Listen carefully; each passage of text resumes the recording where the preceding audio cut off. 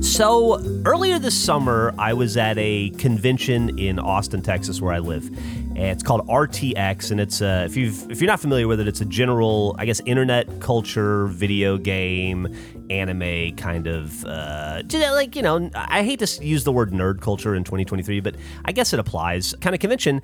And I ran into this dude named Giovanni Zavala, who, through the course of just shooting the shit, I found out did something that I have wanted to do for my entire life. And I was so impressed and jealous and in awe.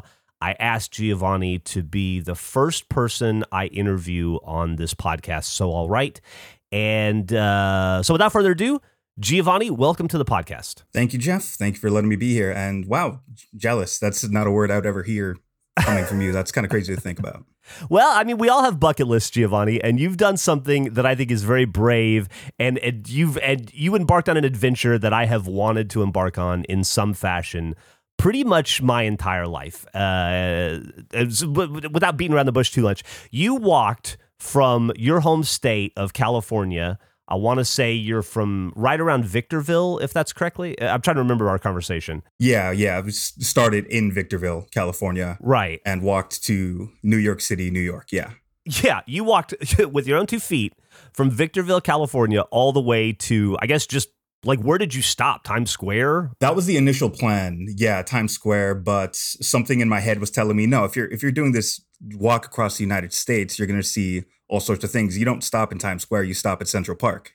Like that's the way you got to go. Yeah, you go through Times Square to get to Central Park. And I have 1 million questions for you about that. But one just popped into my head that I have to ask, which is going to fuck the whole timeline of this interview. Go for it. But how do you walk into New York City? Like, I lived in New Jersey for almost 2 years, and there are just very busy, dangerous tunnels and bridges in every direction. That's how you get it. Like, how do you walk into New York City? Is there a road that just goes straight in that isn't insanely dangerous?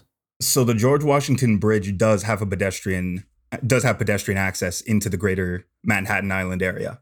But unfortunately, I did take a ferry from New Jersey into Manhattan. So I didn't become a religious figure all of a sudden and walk across the Hudson. No, I had to take a ferry that part. Okay, that makes sense. And I think a ferry is a totally acceptable means of transportation when you're on foot. A little bit of background on you, Giovanni. How old are you? Tell me a little bit about you, your interests, your life, and how you ended up landing on trying this adventure. Like, what prompted you to want to do this? So at the time of the walk, I was a nifty 22 years old. Okay. I just landed my first supervisor job at a grocer warehouse, doing night shift supervisor work, and there was just this hold on the life around me as a result of the 2020 pandemic. Yeah, because that was the year I started really getting into the idea of maybe I'll take a trip, maybe I'll start walking, because I'd grown up kind of being an outdoorsy guy, grew up as a young boy, like doing Boy Scouts with my dad. He helped me do assistant scoutmaster stuff. Mm-hmm. And I'd always had the idea, like, even as a young kid, I always had this weird, I'll call it a nightmare, where my family would take a trip to New York City. I would get left behind and I would have to somehow make my way back to California on foot. Like, that's a weird memory I had, or a memory of a dream, rather. It's kind of like if Home Alone was a horror movie. Yeah, basically, if Home Alone meets Hatchet. Yeah, that was the meets Hatchet. That's a great reference, man, and a great book if you're out there and you haven't read it yet. That's interesting. So was it a conquer your fears kind of thing then, or did the nightmare turn into, like, I don't know, did it go from nightmare to adventure in your head at some point? Yeah. When I mentioned that the hold on the life during COVID, there was a lot of time for me to think about what did I want to do with what time I had, considering that a lot of things around us suddenly became a lot more temporary, like things weren't permanent anymore. And there was a Vice documentary that I was watching one night by the artist David Cho. I don't know if you're aware of him. Absolutely. Yeah, he did this 5-part documentary series about him and one of his relatives taking this hitchhiking journey across America. Their goal was to get from Los Angeles to Miami. And I had this. I like the idea of like, oh, that sounds a lot of fun going cross country, hitchhiking, but I wasn't too keen on the idea of doing that. So I decided let's make this a little bit more personal, make it a bit more of a walking journey. And I started planning that in October of 2020. And then October of 2020, and then when did you take your first step? When did you actually go? I walked out the front door of my aunt's house in Victorville on February 22nd at 6 a.m. Okay, so about, what is that? I'm going to dumb math. 4 or 5 months later, it sounds like? 4.5 months later, right? The final step was taken on July 13th, 2021. So you mentioned you were 22 and you got essentially promoted and got a supervisor job. And then did that happen during the pandemic or right before the pandemic? Yeah, it happened during the pandemic as a result of somebody having to step down due to them like losing their job as a result of, pandemic cutting. I'm going to guess that that your job wasn't super cool with you taking an undefined amount of time to walk across the country and then figure out how to get back. So did you have to quit? Yeah. I had to give my 2 weeks as a result of this. They were not okay with an undefined amount of time being gone from my job. So yeah, had to quit. Yeah, I can completely understand that. It's interesting. I clearly this had a lot to do with COVID and the pandemic. And being like in the same boat we all were, where we're forced to reevaluate our lives and our priorities. And it's what caused the Great Resignation and everybody deciding that they were going to move to a small town and work from home and all of that. And it obviously affected you in a different, more adventurous, more exciting way, which I think is awesome. But I wonder if some of it was also just being a young dude. And I'm extrapolating a bit based on my own experience, being a young dude and then getting offered a certain amount of responsibility and adulthood, that can be a very defining moment in a life. And if you're not ready for that, I can see wanting to say, whoa, hold on a second, pump the brakes. Let me think about this. Yeah, you're nailing it on the head. Essentially, there was a lot of growing up to do all of a sudden, because like speaking plainly, I think it's a strange phenomenon where young men nowadays are kind of getting not coddled. That's the wrong way to put it. Mm-hmm. The path to growth is a little stifled in a way. Yeah, I agree with that for sure. Yeah, and there was this feeling that I hadn't really come into my own as a man yet. And like my father's like a massive role model to me. 17 years old, graduated high school, immediately enlisted in the Marine Corps, did a few tours of service. Had me in the midst of his service with my mother, and then settled down and just became just a massive inspirational role model for me. And I always compared myself to him in what I would consider an unfair way. Like I can't compare myself to him, but I always do. Mm-hmm. And this felt like I had to do something. I had to do something to kind of like prove myself I could do something hard to prove that I was ready for this responsibility that was now being thrust upon me. And it was a searching moment. Dude, it's interesting to hear the parallels between your story and things that I've experienced in my own life. Like I had a grandfather who was in the Air Force for like 22 years.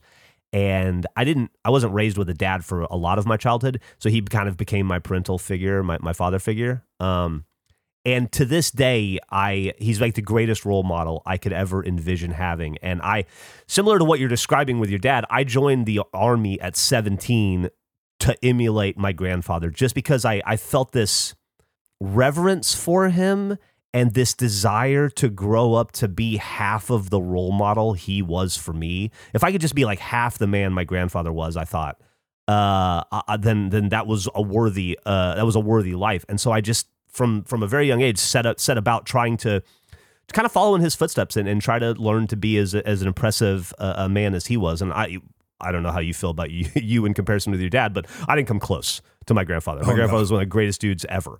And I did my best, but man, it's hard. It's hard to, the men of our past, I think, were cut from a different cloth, I'll say. And they were a lot more capable and sturdy and just better in a lot of ways than I could have ever been. And the other thing I think is interesting is I had a similar situation where I was 25, 26 when we started Rooster Teeth. And I was doing very well in that job. I barely graduated high school. Then I joined the Army for 5 years and needed to find my way after. They actually offered me a promotion to be the vice president of the company when I guess it was about 27. And they said, the only thing is you have to stop kidding around with this dumb Rooster Teeth, this RVB thing, and focus on the company. So you got to stop doing red versus blue to focus on the company. And I quit in that moment. And all I'd ever wanted, I'd been working at that company for 5 years, and all I ever wanted was to be the vice president and then someday the president of that company. I saw it as my future. I saw it as a place I could retire from and that I could grow within. And then when I was faced with the decision of achieving that goal and being further tied to someone else's vision or striking out on my own and trying my own thing, my brain needed less than a second to computate that and make the decision. And I didn't even feel like I was a part of it. It just happened. Words came out of my mouth and I was surprised by the result. And I wonder if what you're describing and what I'm describing there is something that is similar in most or a lot of young, I don't even want to say young men, but young people's lives, when faced with, with those realities. Is it time to grow up, or is it time to put all of my energy into someone else's thing, or to carve out my own path, so to speak, I guess. It's interesting. It helps me to hear you explain your thought process and your motivations, because it helps me understand mine a little better, if that makes sense, I think. Yeah, in the moment, it doesn't even feel like you're the one making the decision. It's it's almost a snap realization of, oh, I guess I didn't want to do that in the end. Yeah, I totally understand. That's fuck, to hear it come from you. That's really something. You find out in that like your employer when you're quitting you find out that you're just as surprised you're quitting as they are. Yeah, basically. That's funny. Were you scared? Were you scared to quit and to do this? Were you afraid you were making a mistake? A little bit. There was a lot of trepidation in the early days. My father, when we were discussing the plan, it's funny. My mother was beside herself when we were talking about this. She was like, "You're out of your mind. You're crazy, pendejo." And I was like, something in my head I want to give this a shot. And my dad just 100% in my corner. Just, all right, this is what we're gonna do. This is what you're gonna need. The first 2.5 weeks are going to be the most difficult part of this, and you're going to want to quit. You're going to want to give up. You're going to want to come home. And if you do, that's perfectly fine. Just understand that once you get past that point, it's going to get easier. Yeah. And I learned that lesson very quickly. I just sent you an image. That is me and a friend that I started the trip with. I initially planned the walkouts to be a solo journey. Like from the outset, like October to December, it was planned out to be completely solo. I didn't bring anyone with me. Mm-hmm. But come January, February, I had a friend who was, I guess, inspired by what I was telling him about, and he decided, yeah, I'll join you. And I'm like, all right, deuces. He's kind of he didn't really have the same background as I did. We grew up kind of differently, but he was someone who wanted to do the same thing. He wanted to get out there. He wanted to experience something different than the normal he was used to. And on day 5, he decided he did not want to be there anymore and turned around and quit. Did you see that coming? Well, in 2 ways. One, did you think beforehand when he approached you and said, "Hey, I'm inspired by what you're doing. I want to be a part of it"? Did you think in your head he'll make it, or were you like, I don't know if this guy's got it in him? So before we started discussing, like, you're with me, I sat him down and I said, all right, listen here, like, this isn't doing it on a whim thing. You're either 100% in or you're not in at all. Like there's no maybe. Mm-hmm. It's like it's this thing where you're all gas or all brakes. There's no in between. Yeah. And he was telling me like, oh yeah, I'm ready. Like I can do this. He was showing me gear he was telling me about prep he was doing. And he sounded like, all right, well, like, you're in. And then we got to a point where leaving California, you have to hit a lot of deserts. It's basically every direction you go. You go north, you go through Bakersfield, Palm Springs. You go west, you go east, you go through the Mojave, to greater Arizona and Texas. Like there's no way to avoid the desert. Yeah. And he I guess it became real at a certain point. We were stopped in a town just north of Victorville, about 70 miles, called Barstow. I And we know it were at, well. I know it well. Yeah. oh, Meg, oh, I completely forgot. Yeah. And we were at a campground there, and I woke up out of my tent, and he was sitting at the bench that they have, these little tent sites that we were at, and he expressed me, yeah, I want to go home. Fuck, okay, let me throw on a salesperson's tie here. Let me try to pitch him on this idea. And I'm like, look, there's a little diner down the road. Let's go grab some breakfast and let's talk about this. And we sit down, and I'm pitching my heart out here. I'm like, listen, when's the next chance you're going to do something like this in your life? What are we gonna do? Imagine the stories we're gonna get. And after about 10-15 minutes of me like talking at him, he looks at me and he goes, yeah, I called my family to come pick me up before you woke up. Yeah, it was a real come to myself moment where I was okay. I just had to accept that's what he did. At that point, I understood. And yeah, we went back to the campsite. I helped him pack up.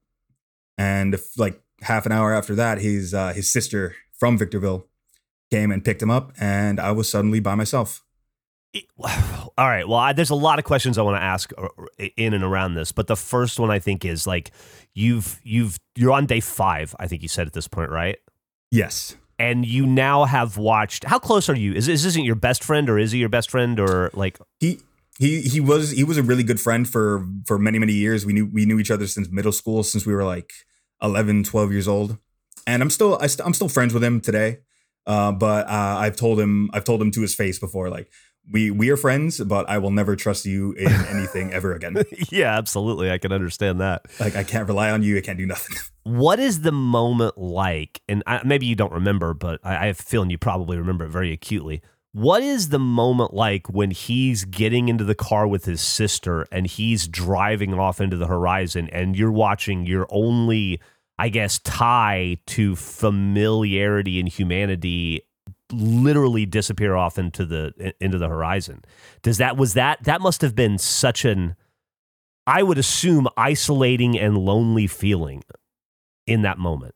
There was it didn't hit me for a while. Like there was this I watched him drive off, and I remember sitting down at the bench, and I pulled out my journal, and I just started writing about the prior few days. We'd been walking up Route 66 from Victorville since then. Mm-hmm. So I had like 2 or 3 days worth of like experience that I hadn't written down yet at that point.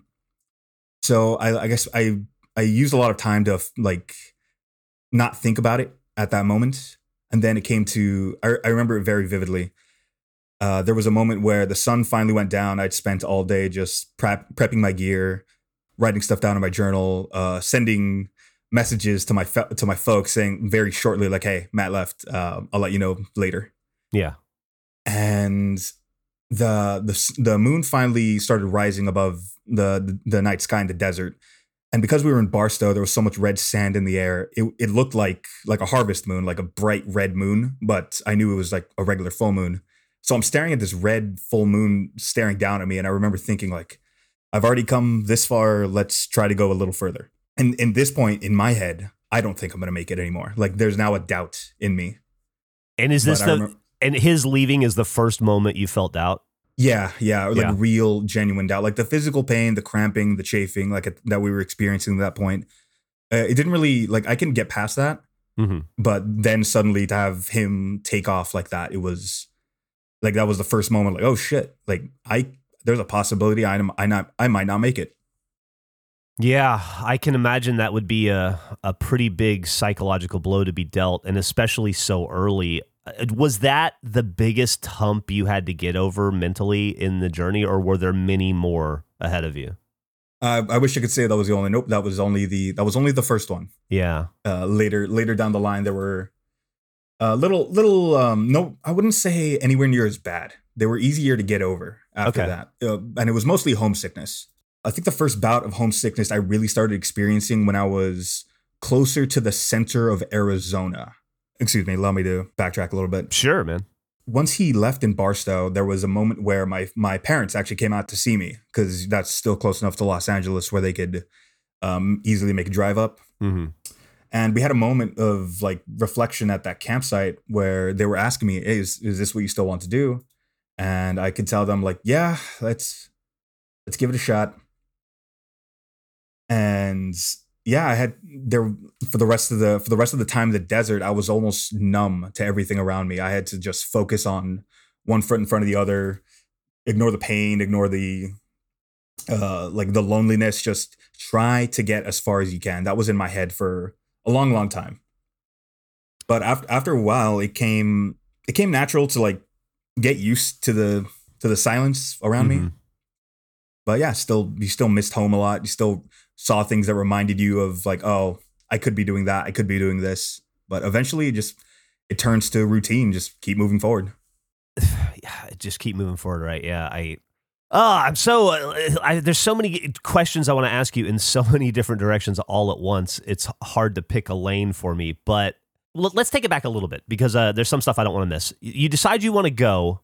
How do you train for this? Are you looking up on like Reddit and websites and forums? Are you figuring out your own training regimen? Are you seeking counsel or advice from people who've done something similar? Or are you just kind of, I don't know, just figuring out as you go? Yeah. I was following other Instagram pages who were in the midst of their own cross country walk. There was an Instagram page called The Golden Road where this couple, Matt and Grace, and their two dogs, they were in the middle of their own cross country journey. And I was sending them messages like, oh, like, what do I do to get ready? What do I bring? And they were one of the first people to impart to me that it's not about the equipment. It's about what's in your head. That's going to be way harder because they had each other. And they relied on each other. They made no bones about how if either of them were by themselves, they wouldn't be able to do the trip. But they just kept saying, well, if you're going to train physically, this is what you got to do. And they sent me this list of like incline walks and like ligament exercises because the muscles themselves will develop, but like your joints are something that'll ultimately like crumble before the rest of you. Yeah. And they sent me this long list and I proceeded to do almost none of it. I was going to ask you, how religiously did you follow the list? Not very, I guess. Yeah. Not very. No, like it was a trial by fire for those first 2 weeks. Like it was rough. I went through a lot of baby powder and like petroleum jelly, just rubbing everything down that was rubbing. It was awful. Do you think if you had followed their recommendations and done all of the training, it would have made a difference? Like, would it have made a difference? Yes, it would have. There was a moment when my partner and I were still out working together. We tried to cross a patch of desert that was about 14 miles. And we got about, I think I want to say 5 miles into the desert. And we said, all right, we have to turn back because at that point we were just so exhausted and we knew we weren't going to make it to the next town over before we got there, like before we like essentially like got exhausted and ran out of water. Yeah. So we knew if we went back the way we came, we'd at least be able to make it. It would be a shorter walk back and prepare again and then take a separate route. So yeah, if we would have trained a little bit harder, we most definitely would have been okay. But yeah, there was a lot of little learning moments like that when we were still together. Speaking of that, being afraid of running out of water, from the pictures that I've seen, it looks like you were pushing almost like a baby stroller with you. I'm sure it wasn't a baby stroller, but some sort of device designed for this kind of thing. Like, how much gear are you bringing with you? Because I'm assuming you're mostly camping, right? And so you have to have a tent. You have to have clothes. I imagine a couple of pairs of shoes. I like, you must have gone through shoes very quickly. Like, how much gear? Like, how heavy is all this stuff? How are you transporting it? So what I'm pushing there is it's called a game cart. I think that's what it's colloquially called. Okay. It is one of those carts where you take it out into the forest. When you bag a boar or a buck, you like throw the carcass onto that, and then you drag it back to your truck so you can do whatever you need to do with it. I outfitted it with a few bungee cords and a few like little modifications so it was a little bit more mobile. And I had 2 backpacks strapped to it where there was like a camping backpack, which I strapped my sleeping bag, my tent. I had all of my clothes and shoes, like you said, in that bag. And then I had a more standard hiking backpack strapped underneath it. And that one carried like my food, my toiletries, my like survival gear, stuff like that. And then I had a water bladder inside of the camping backpack as well. Mm-hmm. And that thing also carried an addition to the two 2-gallon buckets you see strapped to the sides. There was an additional 2-gallon water bladder inside of that. So I tried to carry at least 4 gallons of water, and at least 3 days worth of food before I had to like hit another town and resupply. Were there moments on the trip where you got dangerously low and were genuinely afraid? Like, fuck, I'm in a desert, and I don't. Clearly, you had to turn around at that one point when you were 5 miles into a 14-mile trip, which must have been honestly pretty depressing. Because if you think about it, you went 5 miles in and 5 miles out, so you did 10 of the 14 miles. But at the end of the day, you still had the 14 miles ahead of you. Were there moments where you were caught? You thought you had enough provisions, and then you ended up things got a little dicey? Thankfully, no. There was like there were moments where I was thinking like, oh well, if I don't find a water source tonight, then I'll have to like not conserve, because that's not what you do in that kind of situation. You use what you have, and then you look for more. But no, thankfully it never got that bad. Like the route I ended up taking kept me pretty close to places I can resupply pretty easily. Okay. And so you mentioned you made it 5 days with Matt. Did you have any indications in those first 5 days up until that morning when you woke up and he told you he was going home that this was a possibility? Was he pretty gung ho, and then you were just like caught unaware or caught by surprise, or did you kind of feel like it was headed that way? I thought we were in the same boat where we were both just like going through the first early days of strenuous like exhaustion. We were like, all right, well, it's gonna be tough, but we're gonna get through this. It wasn't until he told me that, because in my head I was 100% in. There was no like I knew there was a chance I might not make it, but it wasn't gonna be as a result of me not trying to do so. Like it was gonna be something like prevented me from doing so.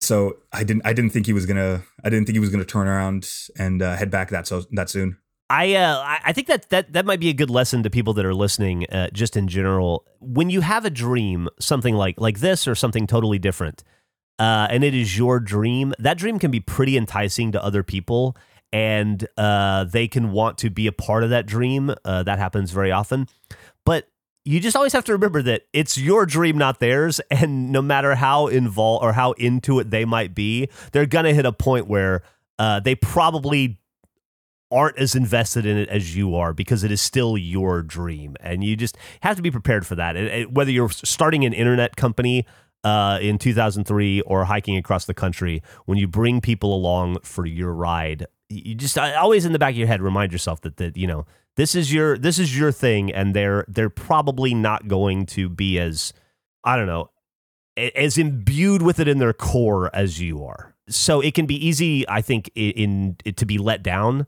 But I think it's important to remember that that's okay, because it probably wasn't their dream to begin with. It was your enthusiasm for it that made it sound interesting, and we just need to recognize at times that not everybody is going to be as invested in your thing as you are, I guess would be the way to put it. And to expect that, I think, so that you won't be disappointed or as disappointed, and maybe it won't put as much stress on a relationship in a particularly stressful time.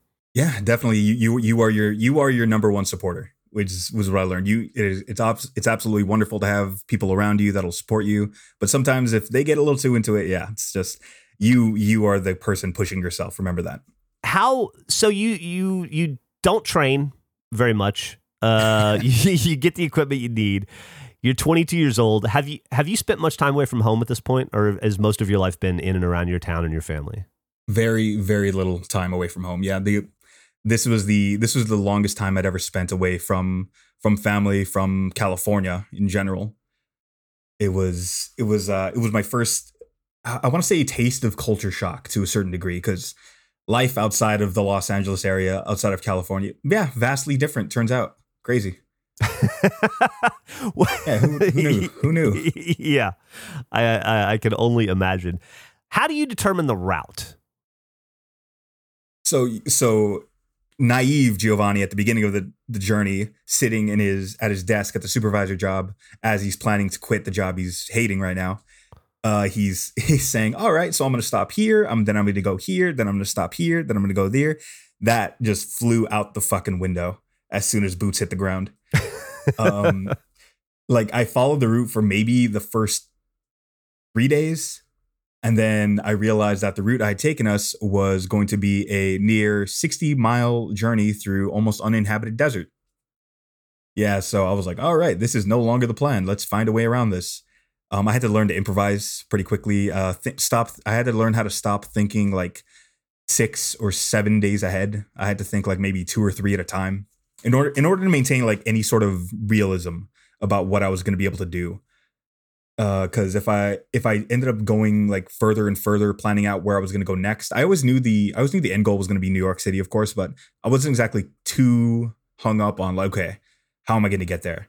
I figured out like, just take a winding path if it's a little bit more safe to take the longer route than take the quote unquote shorter route, but there's a lot less rest stops on the way. Then that take the longer route. Yeah. That makes a lot of sense. How often were you finding the need to improvise? Pretty constantly, I guess, from that point on. Like maybe once every few days. Yeah, there was a time when inclement weather or just my own physical well-being forced me to like take a day or two to just set up camp, like find a place to set down, reevaluate what you're doing, recover, and then get moving 2 or 3 days behind schedule, so to speak. Speaking of schedule, how long did you anticipate it taking, and then how long did it end up taking? I told my family and friends that I was going to be anywhere from 5 to 6 months out of like California. Yeah, and that ended up being a little bit generous of me. It ended up being only about 4.5 months. Oh, yeah, crazy to think about, but getting from place to place, certainly when it's the only thing you're doing, like day in and day out, it ends up being a little less involved. Okay. I have a journal. I have journal entries of day in, day outs of what I was doing, where I was going, but it's almost like a blur at certain points where I was just moving and the world around me like faded into obscurity, and then I blink, I'm like, oh, I'm suddenly 25 miles down the road. All right, cool. I not too long ago I watched a documentary on YouTube about, I'm not sure if you've heard about it. There's this place in the Middle East called the Empty Quarter, and it's a desert within a desert in like Iran and Yemen and Oman. It spans a bunch of countries, and it's considered one of the most uninhabitable places in the world. And I watched this documentary about these 2 British kids. I say kids are like, in their early 20s, who walked across it. And one of the things they described about a third of the way through is there's a certain freedom in the routine of you're doing such a simple thing that it's almost like your mind gets to take a vacation, because a lot of the decisions in the day-to-day life are thrown out the window, because you literally get up, you eat, you pack up, you walk, you stop, you eat, you walk more, you stop, you camp, you get up the next day, and the next day is going to be identical to this day, and the next day after that is going to be identical to this day. And they found over time that was difficult at first, but over time it felt like a certain kind of freedom to them to know that everything was planned out ahead of them, and they were just kind of that they were just following along this path, and they both described it as being very mentally freeing for them. Did you find that to be the case? Yeah, that's, oh my God, I gotta watch that, because that sounds almost like identical to what I was going through. Especially in places like, I know I'm skipping ahead a little bit here. When you get past the Colorado Rockies and you get into Kansas, heading into Missouri, there's just nothing. So you kind of have to do that. Yeah, you gotta just keep going forward and then zone out a little bit, because I made the joke to my pops one time that if I were to fall asleep in my tent one night and some magical whatever the hell picked me up and moved me 100 miles in any direction, and I woke up the next morning, I would not know. That's a really good point. Yeah, like you just had to zone out and say, all right, it's gonna look the same for a few days. You just gotta understand that and just keep walking. Just ignore it. Do you have a cell phone on you? I'm assuming you must have a smartphone. I don't know how easily it is to charge on the road, but are you able to keep in contact with friends and family and check in pretty regularly and listen to podcasts or like NPR news reports, or are you super unplugged? Jeff, I'm more than ashamed to admit that your guys' podcast network was a huge part of me listening to getting rid of the boring stuff. Oh, wow. Through like Kansas. Yeah. I had a smartphone with me and I had 2 solar batteries hooked up to that cart. So as I was walking, they would both charge. And then whenever I'd set up my tent for the night, I would take one of the batteries, bring it into the tent, use it to charge my phone. Then the next day, swap the battery out, charge my phone with the other battery, and et cetera, et cetera.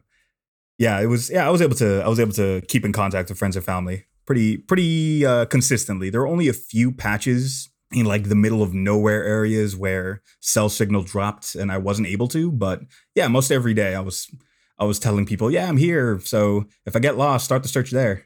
So when you see those TV commercials for like T-Mobile or AT&T bragging about nationwide coverage, it really was nationwide coverage for you. Oh yeah.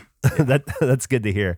How about danger? Did you ever feel like, because I feel like I would be scared of other people, if I'm being honest with you. I would be scared of like small town America can be kind of, I grew up in rural Alabama, and small town America can be kind of frightening at times. It can also be wonderful and amazing, and I'm sure you were beset upon by the kindness of others constantly, and I definitely want to get into that. But were there moments where you were scared, rationally or irrationally, for your safety, whether it be from a marauding animal, or some dude driving by in a pickup truck with his lights off, or you know what I mean, or somebody who seemed kind of sketchy at a campground? That was one of the beautiful things about the walk, where my family, being I'm Hispanic of ethnicity, I'm Mexican, second generation Mexican kid, mm-hmm. and my mom was like, "Oh, you're gonna be walking through some town in Missouri, and you're gonna get stopped by police, and it's gonna be like a whole situation." And I was just explaining to her, like, I think people are better than that. And yeah, you see a lot of shit like on the news, just constantly feeding you like, oh, this is going to be the country divided. This was right after the 2020 election. And there was a lot of political fear. I don't know how else to describe it, but I didn't really buy into it. And I was right more often than I was wrong. Like, people on the road were just like the kindest. You found the helpers more than you found the people that wanted to like diminish you in any way. And I didn't have that much fear in me. Maybe it's like born of a naivete, but no, I in my heart really thought that no, people are going to be better than what I expect them to be. And God damn it, if I wasn't right most of the time. That's so great to hear, by the way. And also, you know, that documentary I mentioned earlier about the empty quarter, those dudes said, like, when it was all said and done, the thing that they took away from it that was the most important, not like overcoming a challenge or walking in the footsteps of other, you know, great explorers in the past, or seeing a part of the world that most people don't get to see. They said the thing that mattered the most to them when it was all said and done, and the thing that they appreciated the most and that they took away the most, was how kind other people and strangers were, and how much they grew to rely on the kindness of strangers, and just being able to have a conversation with another person, and how important that became, just getting to interact with other humans in the moments that they could in the desert, and just how much they cherished and prized it. And I wonder if it sounds like you had a very similar experience. Are you in contact with anybody that you met along the road? Are there people that have become a part of your life because of this? Yes, I am. There is skipping ahead way further into the journey. There was a family that took me in for the night in a town called Independence, Pennsylvania. And let me see, where the hell is it? It was, I initially met the family through the patriarch, the father of 2 boys and husband to his wife. He was driving down the road as he passed me up. I was on the left lane because I was always, if I was ever walking on a road, I always wanted to be facing traffic because in my head I was saying, well, if one of you is going to run me over, I want to look you in the eyes before you do it. Absolutely. Yeah. And there was he passed me on the right lane, heading away from me, and he pulled a U-turn to come back towards me. And at this point, this had happened maybe maybe twice every week. Someone would stop on the road and ask me if I was okay, if I needed anything. Like I said, people, when they saw me, they were going to try and help. Like, it was, I can't describe it. Like, the beauty in that, just, yeah, it's hard to put into words. And I met him and we got to talking, and there was the Briggs family that I just sent an image over to you. He described he was a medic in the aftermath of the Vietnam War, and he opened his home to me. He opened himself up to him and his family, and they were flying Trump 2020 flags. They were flying MAGA flags, like just a total disconnect of how each of us perceive the world. But nonetheless, they were beautiful people. Yeah. And I stay in contact with them. They gave the mother of the family, Marge, she gave me her email, and I send her cards about what I'm doing. I send her updates, and she types like a Facebook mom, where it's like every other letter is capitalized with random exclamation points and stuff in it. But like, yeah, she's the sweetest thing. And funny enough, Jeff, the man standing to her right in the red shirt, that's her son, Griff Briggs. Griff Briggs. Well, he's got a hell of a name. I'll give him that. I know, right?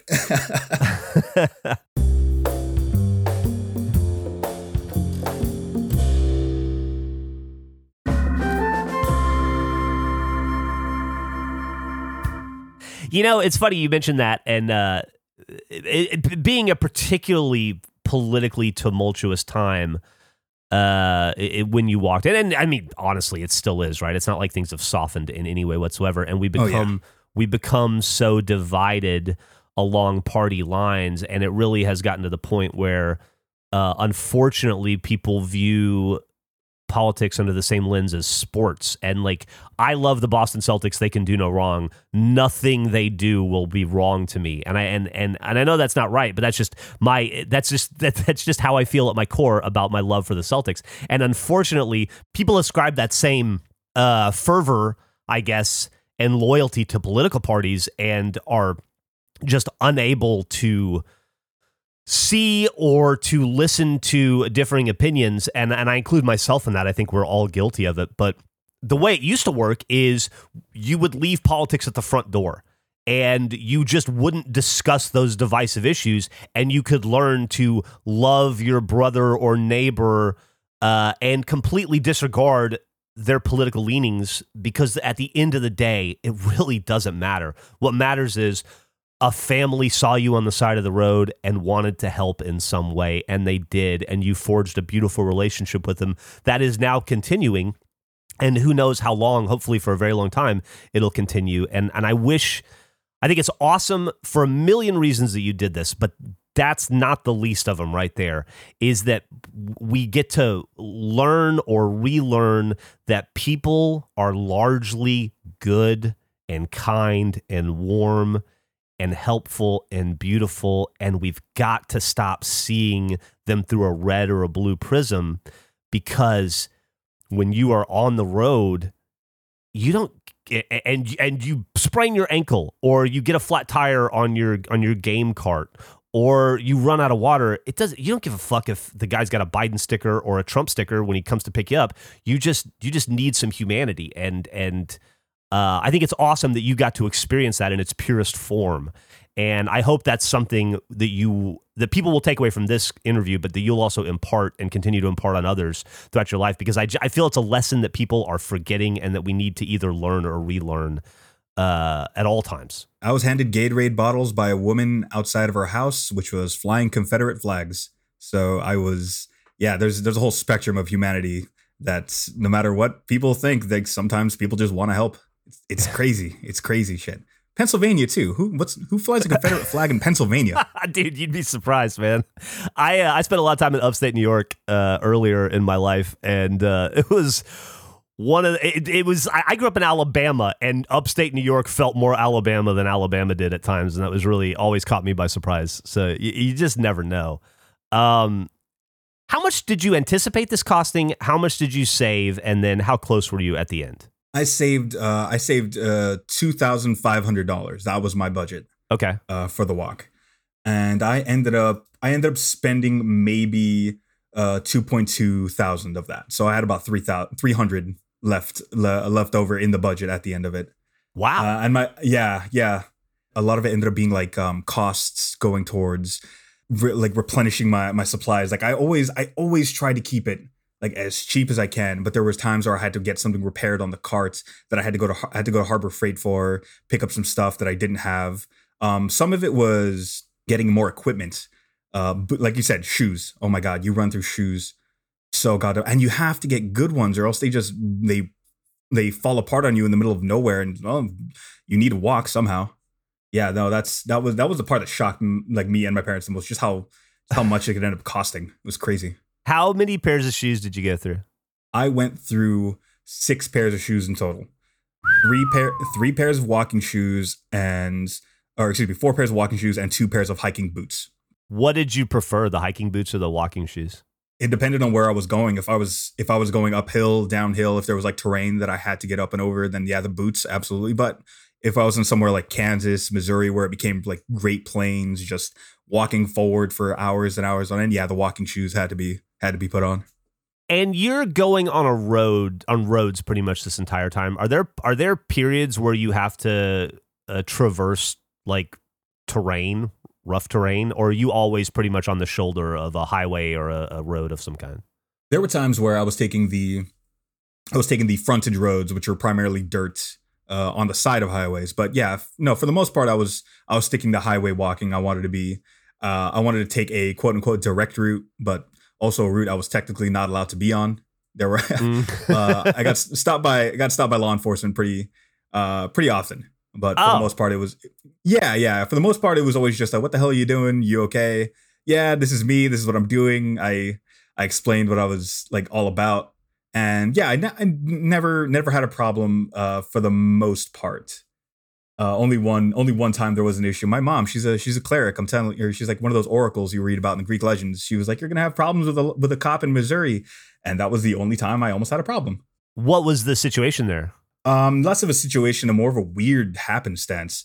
There was a time when I got stopped in Missouri, and the cops always wanted to ID me just to make sure I wasn't a missing person, someone with a warrant.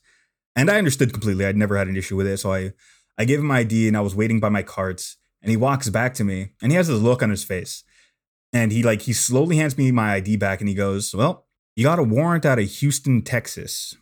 And like my stomach just drops to my asshole. I'm like, what the hell are you talking about?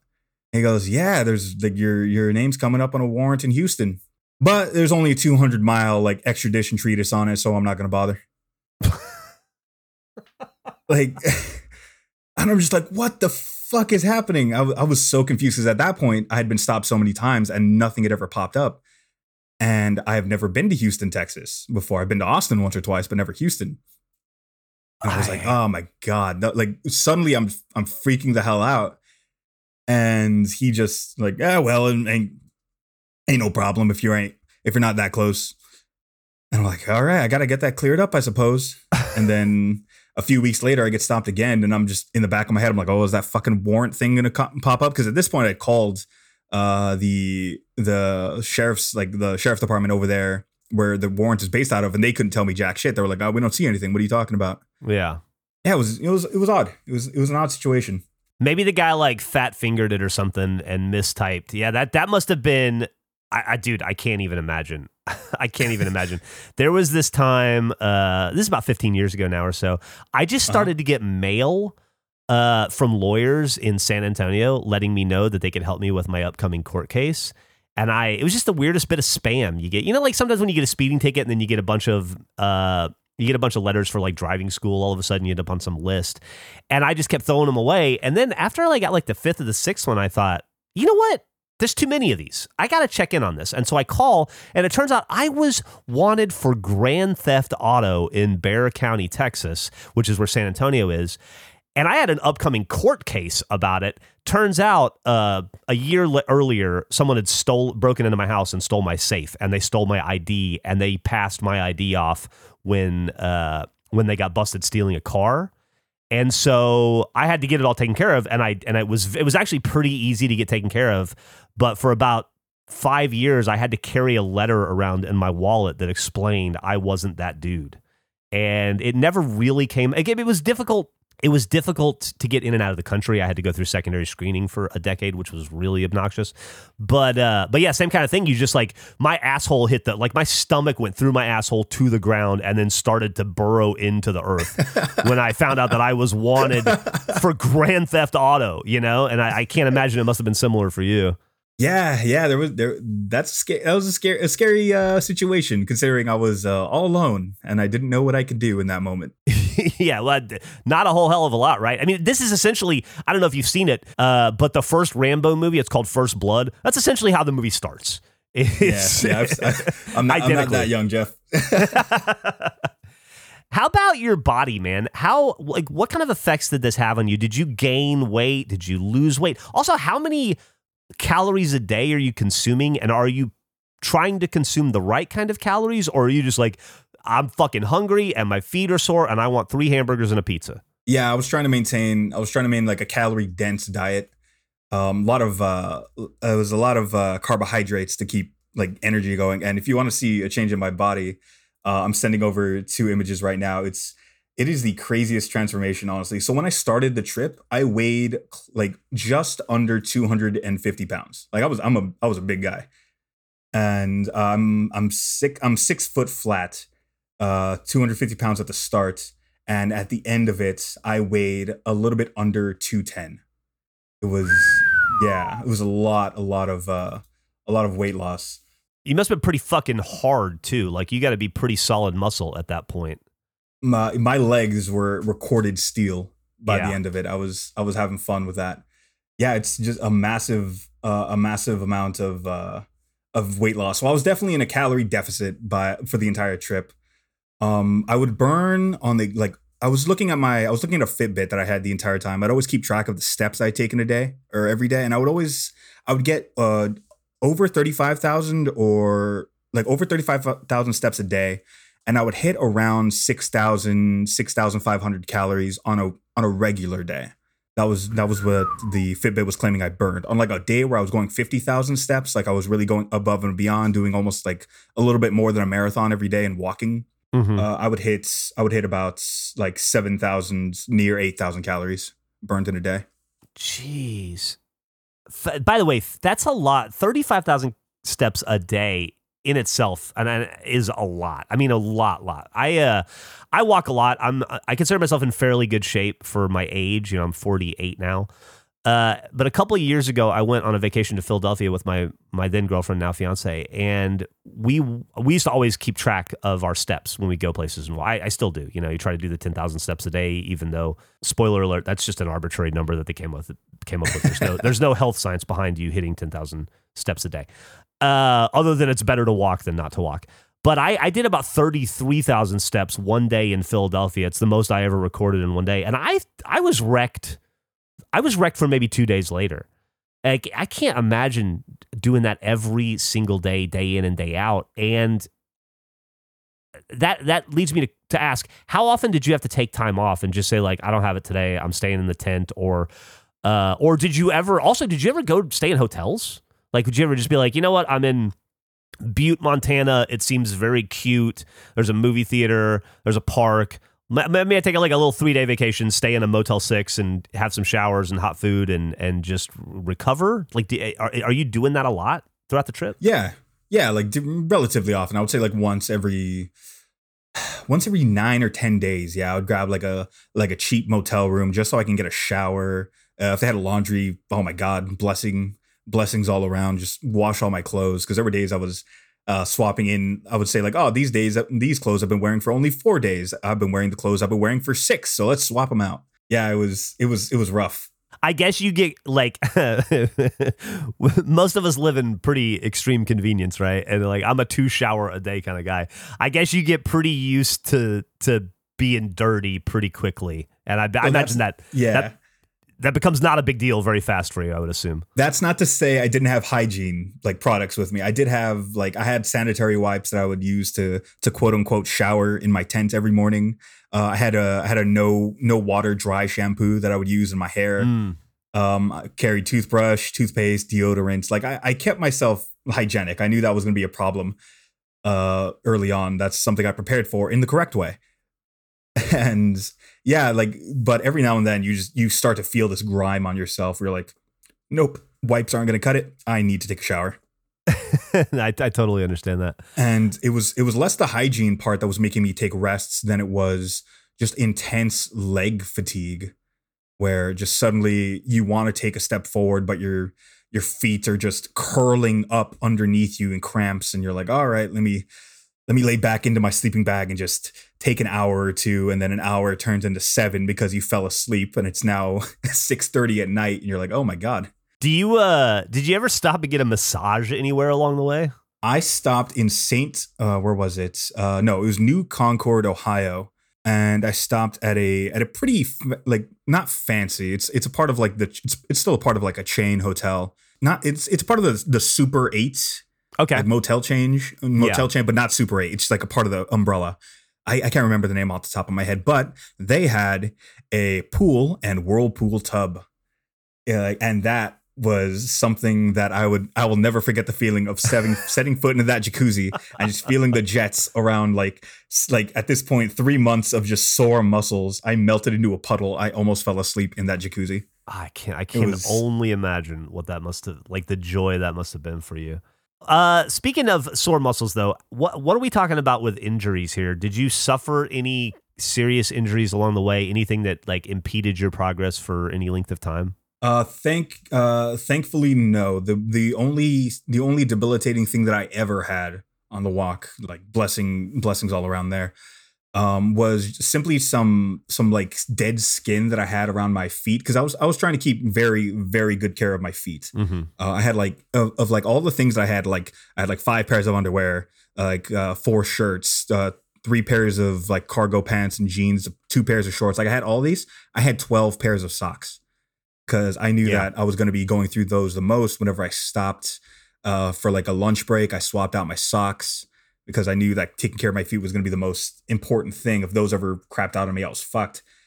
I ended up getting this weird like skin peeling. It was almost like athlete's foot to a certain degree. Like dry skin was getting like moist, and I ended up peeling some skin off the bottom of my foot, and that was kind of scary, where I couldn't put pressure on it, or else I get like pins and needles going all the way up my leg. So that was like the only injury that I said like I need to take like 3 days to just sit in this motel room and like keep it raised, don't put it in water, like keep it dry and just keep it clean essentially. But yeah, that was the only time I had to say like, all right, I can't move because I'm gonna hurt myself. Yeah, absolutely. Where are you at that point in the trip? At that point in the trip, I was in a town, funnily enough, it was called Manhattan, Kansas. Okay. Yeah, so I was there essentially. I made it. What would you say after I think his name was Matt leaving? What would you say was the low point on the trip for you? There was a moment in St. Louis, Missouri, where I was at a really cheap motel in where was it? Ferguson. There we go. I was at a cheap motel in Ferguson, Missouri, and it was right next to a train stop near an airport where it could take me into greater downtown Missouri or St. Louis. And I was going to take a day like, I'm in town. I don't want to just walk right through. Let me go take a look around. And I sat on the train to go to downtown St. Louis, and I looked out the window, and just this feeling of overwhelming, just, what am I even doing here? Like this intense self-doubt. I have no idea where it came from. It was just this feeling of, why am I here? What am I doing? There's an airport right there. Take me home. Like it was the most scared I'd been since Matt left, and there was almost no reason for it. At this point, I hadn't gone through any traumatic injury recently. I'd not gotten through like an essentially strenuous part of the trip. It was just all of a sudden just I want to go home. I want to go home. I want to go home. And I remember like tearing up. I was like trying to hide me essentially sobbing on this train car around all these people that I didn't know. And it was a real scary situation all of a sudden. And by the time I got to downtown St. Louis, I got off the train to go to Busch Stadium, like just take a look around. I was completely over it. It was an intense, it was almost like an anxiety attack, I want to say. Oh, like out of nowhere, no reason for it, just boom, in the chest, heart racing, can't breathe, and then I'm good. I'm honestly surprised that didn't happen more often. I guess it speaks to your resolve, because that seems like a really appropriate and normal thing to go through, given what you're doing. You mentioned going to Busch Stadium. What kind of tourist stuff did you do? Were there like highlights you're like, I really want to see the Great Space Crater, or I really want to go by the Grand Canyon, or I really want to see Busch Stadium? Were there like touristy things you wanted to do along the way, or that you got to do along the way? Yeah, I took a massive detour. I was walking along Route 66 for a good part of leaving. Well, yeah, since leaving Barstow, I was on Route 66 heading east. I was planning on going past the Grand Canyon at a certain point, but when I got to a crossroads just past Williams, Arizona, which is the exit you take to get to the Grand Canyon. You take this long road shot north to the Grand Canyon. I remember saying, like, I'm already here. Let's just go. Why else am I doing this if not to see America in its most pure form? And yeah, I took a straight shot north to the Grand Canyon, spent 2 or 3 days camping out there, almost got caught in a blizzard. That was kind of scary. I mean, you hear Grand Canyon, Arizona, and you don't think blizzard, but that was me, once again, naivete. I didn't realize that the Grand Canyon was about 8,000 feet above sea level. So yeah. There is a lot of weather, and I just happened to get there at the high point of blizzard season. That was the first time I saw snow. In your life? In my life. Dude, I'm looking at this image you just sent me of the Grand Canyon, and it is, to say it's breathtaking is like the understatement of the year. I can't. I described it to my family, because a few of them had gone to the Grand Canyon before, and I was saying it looked like one of those paintings that the Wile E. Coyote would put up on a wall to like stop the Roadrunner. Yeah, like it looks fake. Like you're looking at it and you can see it, but it looks fake as shit. You look at it, you're like, that's bullshit. This isn't real.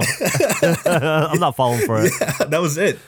Like, look at that. It's amazing. Well, you mentioned being there for blizzard season. What was the hottest temperature you experienced and the lowest temperature you experienced? Fuck me if humidity isn't the worst thing I've ever experienced in my goddamn life. Yeah. Like, come on. So Los Angeles, California, we get up to like the hundreds in the summer, but it's a dry heat. Like, you can deal with it. Like humidity in like Indiana, Illinois, I would wake up at around 7 a.m. and start packing up my stuff. And I'm looking at weather apps and I'm saying, like, okay, it's only gonna get up to about 90 degrees. That's perfectly fine. By like 9 a.m., it's 85, but there's water in the air and it's sticking to me and I'm drenched. I'm like, what the hell is happening?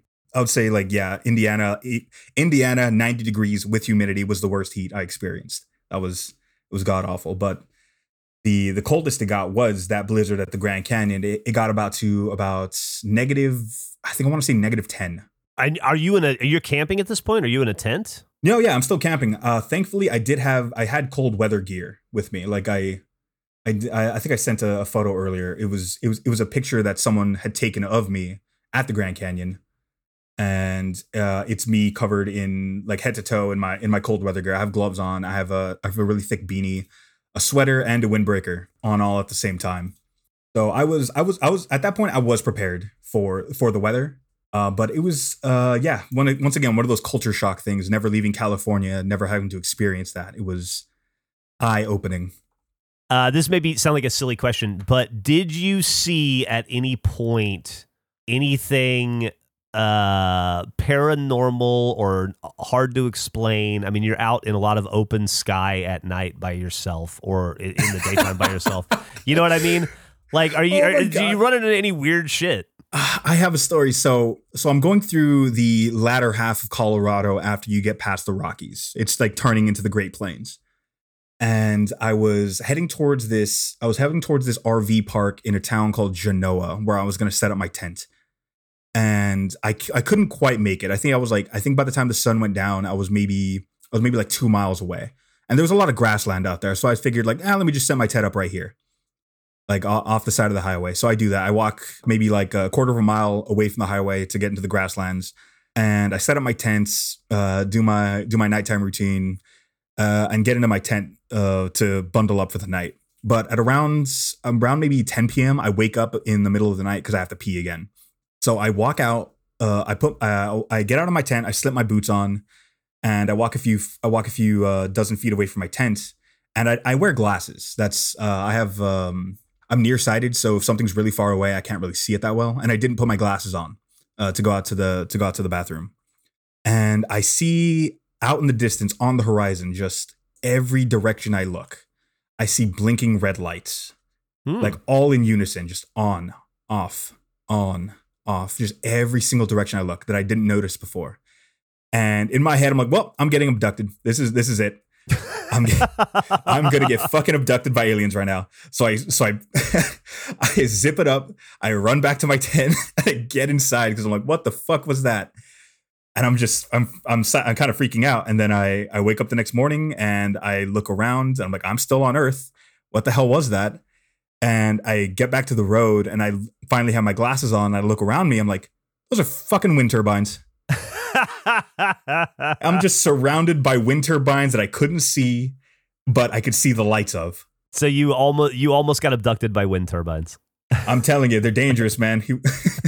That was it, though. No other weird or that's cool. That's interesting. I would be so paranoid the entire time. I feel like no other crazy supernatural stuff. A lot of phenomenon that I encountered was all explainable by weather. I almost got struck by lightning once. Really? Yeah. Like how almost? So I was walking towards a town called London, Ohio. I love that name so much. I was on an old highway route. And I noticed in the distance, I got really good at being able to judge when clouds were going to hit me, like when weather was coming at me. I got good at judging distance. And I said, that's like 30 minutes. That's like 30, 40 minutes away from me. And sure enough, rain started pelting me. So I got my windbreaker hood up. I put a tarp over my carts as I was walking. And I was on the phone with my dad, just telling him my plans for the night. And the rain started coming down harder and harder. And I was expressing to him like, yeah, I probably need to get under something right now because rain's coming down pretty hard. It's like coming down in fat, like stinging drops. And as we're talking, I suddenly feel like a wave of heat, like not like air. It wasn't like air hitting me. It was suddenly, oh, you're hot now. A flash of light and just a massive boom of sound. And I drop my phone onto the ground and like I stumble a bit. My cart goes like onto the side of the road and I'm just looking around like, what the fuck was that? And I'm in my head, I'm thinking, did I just get shot at? Like that's my immediate first thought. Yeah. But then I look over to the side of the highway, maybe like 25 yards, like a quarter of a football field, maybe. There's this tree that half of it is just suddenly desiccated, like it got hit with a bomb. Like half of it is like the bark is split down the middle, halfway peeling off. Like branches are hanging off the side of it. And I'm like, what the fuck could have done that? And I don't think I pick up my phone, pick up my cart, and I go running towards this tool shed that's outside of this random house. That's the tool shed was open. And I get underneath it. And I'm just looking at the house like, I hope someone doesn't come at me. But I'm just thinking like, that was lightning. That had to have been lightning. And it was intense. Like I was shaking for like another 45 minutes after that. Just I couldn't get the nerves out of me for a while. Dude, I don't blame you. I've seen similarly lightning strike very close before, and it is it is terrifying. And the damage it does. And then you think like the damage it would have done to me. Good Lord. Yeah, like looking back at it, like there has to be some sort of exaggeration in the way I remember things. Like, but like there has, like, I don't believe that something like that can happen that close to you and you're not like affected in a certain way. But yeah, that was what I remember seeing, and it was terrifying. I wish I would have taken a picture of it, but I was so scared. I just wanted to get the fuck out of there. No, I completely and totally understand that. Yeah. I guess I should probably start heading towards the end of this interview. I don't want to keep you for too long, but there's some stuff I still am really interested in. Like, for instance, like I assume that the journey you took must have changed you in some foundational way. What did you learn about yourself, or how did it change you? Do you live your life differently? Do you feel like you're a different dude because of this experience? There was something that popped into my head when I was standing on the top of Rockefeller Center in New York City, like at the conclusion of the trip. There was this feeling that I had managed to do this crazy ass thing, walk across the United States, and just keep thinking to myself, there is something here that I need to learn something from this. Yeah. And one of the things that I thought of was I can never say that anything is too hard ever again. Like that's something I can no longer say. And you know what, dude? It won't be. Like, really, nothing will be too hard for you from here on out. Knock on wood, of course, but like, yeah, you've proven what you're capable of, and it's a lot. I hope that you're proud of yourself and what you accomplished, because it really is something to be applauded and lauded. And something that I use the word jealous, not jealous is a kind of a derogatory word. I don't mean it in that way. I'm just envious of your ability to follow through with a dream and to have that adventure. And I just think it's the coolest. And it makes me wonder, are there any other routes you want to do, like the PCH or the Appalachian Trail? Would you do this again, or was once enough? Yeah, I do want to do this again while I still have the ability and time to do so. What I want to do next is I want to walk Old Route 66. Now that, because I was on it for a good few times when I was doing this first one. For the majority of California through to Colorado, I was on it. And then after leaving St. Louis, I was on it again for a short amount of time before getting off of it. But when I was on the road through California, through Arizona, there was this interesting thing that happened where the world was in stasis. It was almost like someone took a photograph in like the 1990s and nothing had moved since then. So yeah, I think I want to hit that. That's something I've had in the works for a while. And hey, I'm approaching that time where I started preparing for this first walk, in October. Mm-hmm. So maybe the same time frame next year, February. I'll be taking a look at that a lot clearer. Yeah. Oh wow, dude! Can I ask you a favor? If you decide to do that, will you let me know? Because I'll boost it on social media. I'll talk about it, and I just love to check in on you. That's another question. So I saw that you had a hashtag. I think it was it was something about Amber Waves of Grain, right? Yeah, that's where it came from. Yeah, it was an Instagram page. It was Across the Amber Waves. Across the Amber Waves. Yeah, that was where I was documenting the walk, the people I saw, pictures I was taking. Yeah, all these pictures that I've been sending you are mostly from that page, or that were posted to that page. And it's still up, so people can go and look at it and share through your adventure with you. Oh, yeah. And when you do it, if and when you do it again, whether it be Route 66 or another route, I assume you'll update that? Will it be that account you update from?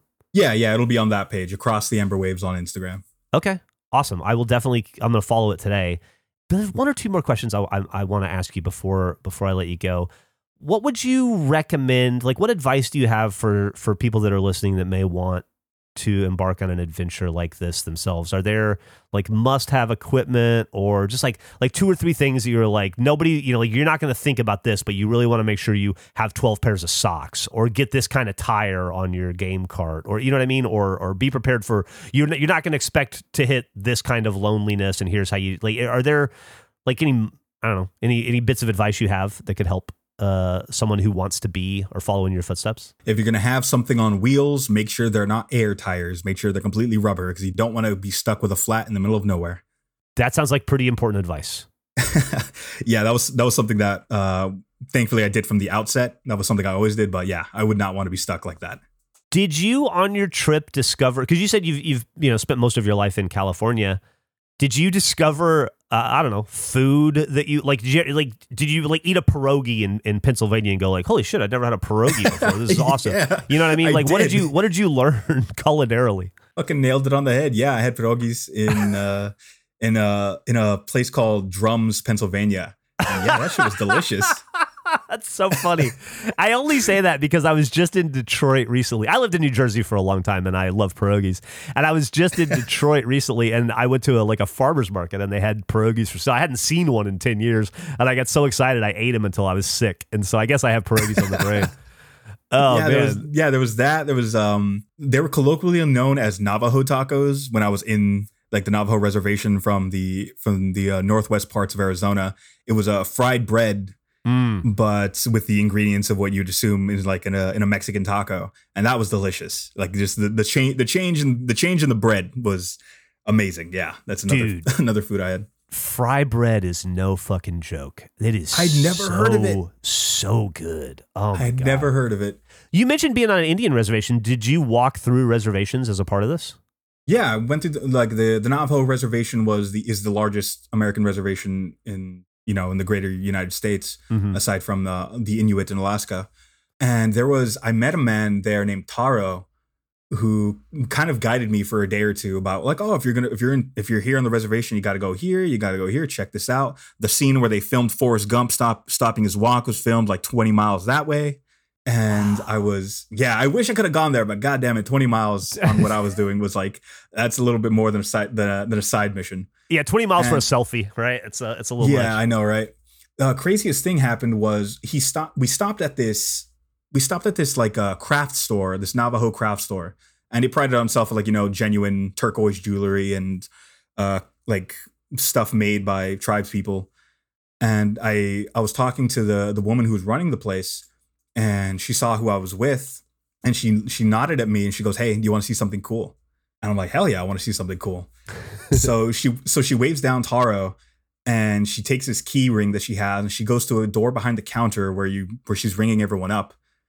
And she waves me and him inside this room, and it is just this room filled with wall to wall, just the premier stuff, like the stuff that's like, oh, that's stuff for the casuals in there. If you want like collector's items, come in here. And it was like $600 blankets. It was these dolls that they what they call them. I forget the name right now. I have this video of me and Taro like exploring it. It was these little figures that you weren't allowed to have inside your room at night because they would come to life. And just like spears, arrowheads, like the legit stuff. And I look at Taro. I'm like, "Did you know this place was here?" And he goes, "Nope." Oh wow. Yeah, like he didn't even know.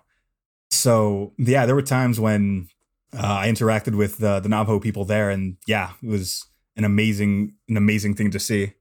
That was a lot of fun. I was sad to leave them when I crossed into Colorado through Four Corners.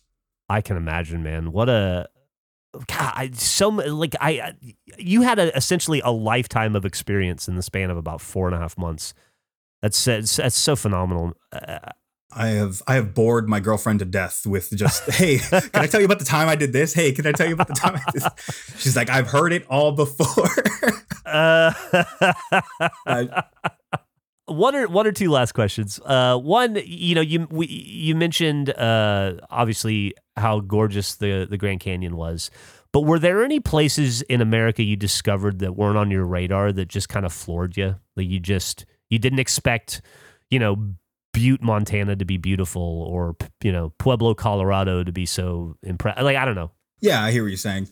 Yeah, you always hear about the Rocky Mountains, but you don't experience, unless you experience what they look like, just how imposing they are.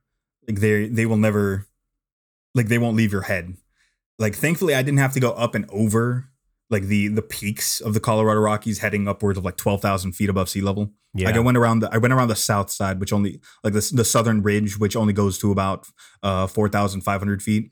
But yeah, when you're out there and you realize that the Colorado itself is a form of a desert, it just happens to be more mountainous. Mm-hmm. And yeah, there's these moments of just wow, this is what the like this is what stopped the people who were like migrating west looking for new life. They saw the Rockies and said, "Fuck it, Denver's good enough." That's that's funny. Yeah, people don't realize how beautiful the high desert is. I'm right there with you, man. It's a surreal place. So you're wrapping this trip up. You're gonna stop in, I believe you said Central Park. Yeah, the Bethesda Terrace in Central Park. Are your parents there waiting for you? I am of the assumption that no one's going to be there waiting for me, and that's a weird. That was weird. Once again, one of these weird self-doubt things I was going through. I was in a town called Wind Gap, Pennsylvania, like on the home stretch. Like from there, I have to get to Easton, New Jersey, cross the Delaware, maybe do another day of hiking through the greater New Jersey area before I get to Newark, and then from Newark, Union City, right to like crossing the ferry across the Hudson. That I'm in Manhattan. So I'm maybe like 3 days away from the finale of the trip from in Wind Gap, and I'm sitting outside of a church that allowed me to set up shop there. Oh, by the way, I just got to say, the United Methodist Church of America, I became an honorary member. Okay. As a result of just, I'm not religious in any way, really, but as a result of me like asking so many of them that if I could like camp out on like their lands, that like their grasslands that's around them. Mm-hmm. I met some preachers, some priests that gave me a card saying I was a member of the church, so they were allowing me to sleep on their property. They like set up my tents. Fucking amazing. So I was outside of one of their churches in Wind Gap, Pennsylvania, and I'm sitting there and I'm thinking like, all right, the trip's almost over. I have to expect an anticlimax like this. I can't get my hopes up believing there's just going to be this crazy finale, and that's what I honestly anticipated. Like that's what I was planning for. I was going to get there. I was going to set my bag down. I was going to like reflect on what I'd done. I was going to be live. I was going to live stream it on Instagram. And that's exactly what's happening. I'm walking to the Bethesda Terrace. I get to New York. I get to Manhattan, walk through Times Square, walk into Central Park. Like I'm welling up with emotion internally. Like I'm on the verge of tears. And I get down the steps. Do you know what the Bethesda Terrace looks like? I do, yeah. Yeah, if you don't know at home, the ending of John Wick 2, that's where John is walking through the tunnel to meet Winston at that fountain. That's the Bethesda Terrace. Mm-hmm. And I'm walking through that tunnel, and there's this guy playing a mashup of I can't help falling in love with you. I know that song, but the name is escaping me at the moment. Yeah, I'm sorry. I probably just said it. And I'm walking through and I see the fountain, and I'm setting up my bag like to prop it up against the fountain to like take a final picture.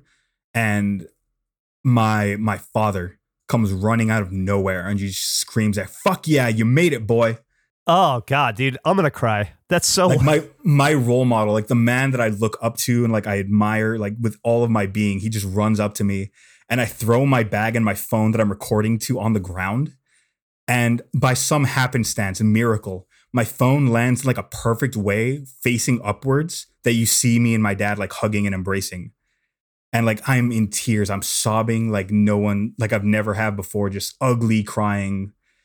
Like we're both besides ourselves in emotion, and like it was beautiful. I was expecting like the worst anticlimax. Like, well, I made it, guys. All right, thank you for watching. But nope, my father was there, and just fell into each other. It was beautiful. It was the perfect way to end it.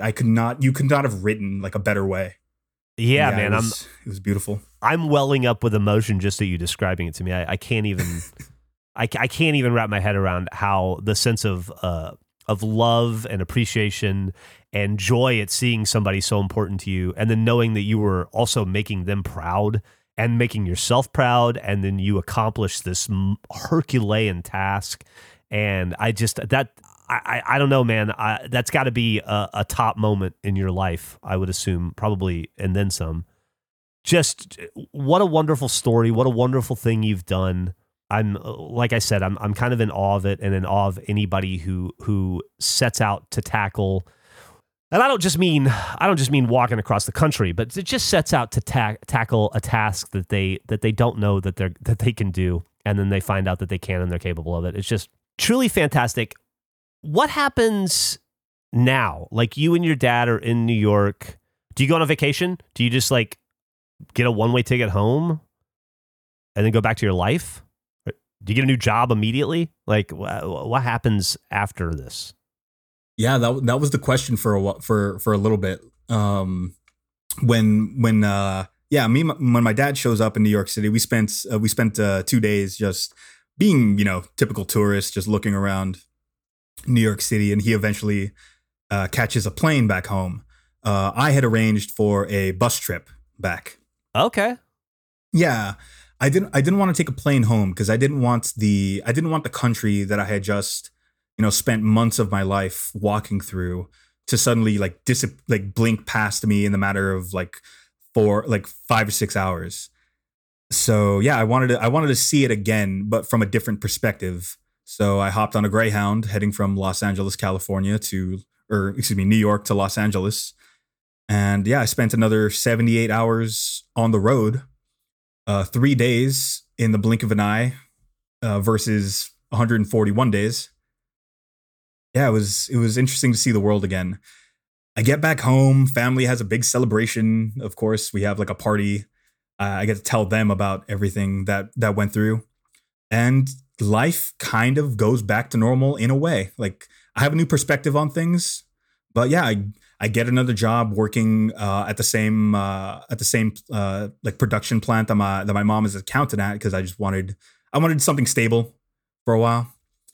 But yeah, just a new appreciation for things all around me. There's a real eye-opening experience. You start to see things. You even see the mundanity in things as like beautiful in a way. Do you, on this bus trip back, are you retracing your path? I mean, I'm sure it's not identical, but are you going back over like roads you literally walked down on the way home? And yeah, you see them and recognize them. Is that weird? It's weird to think, oh, I was sleeping right there like 2 months ago, like off the side of the road in a tent. I was walking that path that was dirt then, but now it's become like full of grass because we've moved from the end of winter when I started to like the middle of summer. So the landscape has changed. It's familiar but different after a certain amount of time. And yeah, it's you see it pass by you and you think it's going by so quickly, you can never appreciate everything. Yeah. Yeah. So that was something I kind of, how people ask like, oh, well, if you had something to tell people, what would you say? One of the things I came up with for that question was, next time you're going to take a drive somewhere that you could probably walk, take the walk and just take a look around and see what you might have missed. Because you miss a lot going like 20, 30 miles per hour. I think that is about as good of advice as I could hope to hear from somebody who's walked across the United States. And I think it's probably about as true of a statement as a person could make. I'm right there with you. I've noticed that in my own life many times, where it is a very different, like I ride my bicycle a lot, right? And it is a very different experience to ride my bicycle through Austin than it is to drive a car through Austin. And then sometimes my bike has been broken for a couple of months, and so I've been walking, and it is a different experience to walk through Austin than it is to ride my bike through Austin. And you glean different things and you see things differently depending on how quickly you're passing by them. I think maybe we should all walk a little bit more. I think that's great advice, Giovanni, and I cannot thank you enough for taking the time to share your story with me. And I want you to know that you have a fan in me and my podcast. And I would love to hear about any and all future adventures you go on. In addition to doing something truly adventurous and full of spirit and life, and that being very enticing to me, you also are incredibly eloquent and well-spoken, and you weave a really wonderful tale. I hope maybe someday you'll consider doing something with the journals that you wrote along the way, because you clearly are possessed of an ability to tell a story, and I bet that there's some truly remarkable stuff in there, and maybe you'll figure out a way to share it with the world someday. Either way, I'm very excited to hear about any and all future adventures you go on. Oh, Jeff, thank you for letting me be one of the first people to express an outside perspective on your new podcast. That's honestly amazing. I can't believe that I'm actually able to talk to you. I've been a really big fan for a long time. Oh, and, dude. And I can guarantee you the next journal that I write in for one of these next trip will be a Griffball one. I'll take it, man.